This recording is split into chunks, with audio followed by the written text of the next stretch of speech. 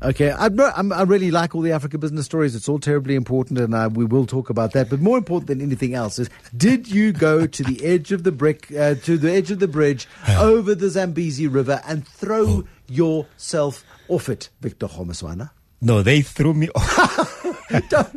You were clearly attached to something, so it's fine. Yeah, no, and it was triple secure, but I still felt, no, wait a minute, man. But you did a bridge swing from the big bridge on Big Falls. I did. Then I knew Zambia is a special country. If it could get me to do something like, if you know my fear of heights, Bruce, you will know.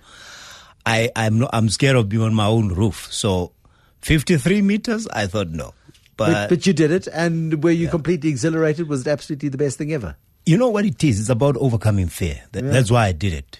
It's a bit philosophical, yes, a bit creepy maybe, but it's important to overcome your fears. And as I say, I'm terrified of heights. So bungee jumping next time?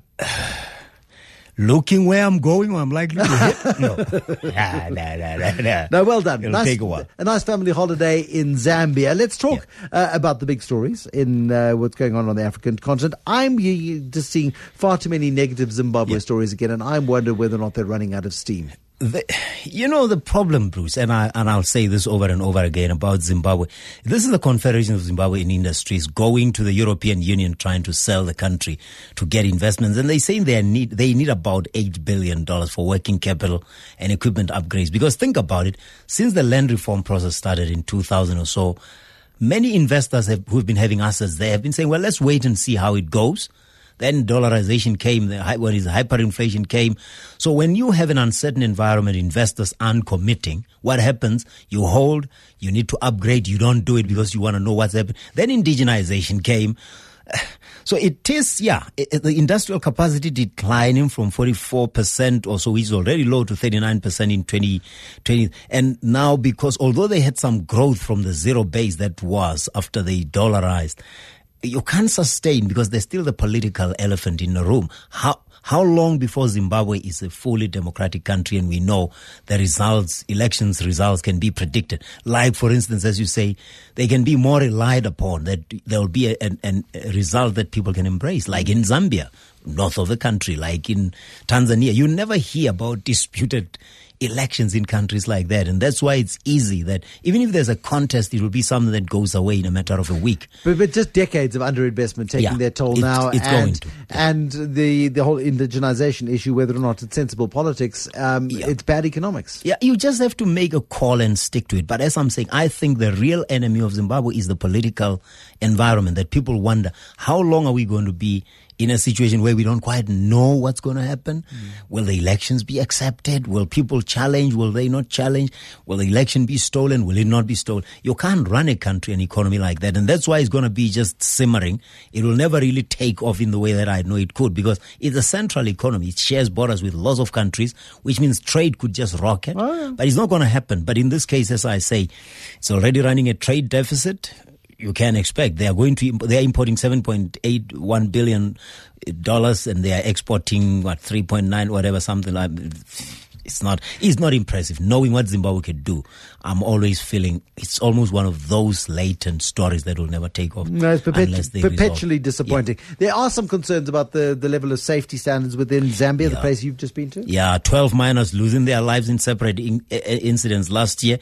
The Minister of Mines saying, listen, the Mine Safety Department, you better step up, because on Monday this week there was a 31-year-old miner dying after he said it was blown off in an explosive. Another one working underground last week died. So it's one of those where the deputy minister says, are we going to see any change? And with Zambia being the mining economy that it is, mining safety is going to have to be taken seriously. Remember, there are Chinese miners here and there, and there was an incident where a Chinese mine manager was attacked by workers, and some of the reasons they were attacked had to do with leave or breaks, being penalized for taking breaks, but also safety as well.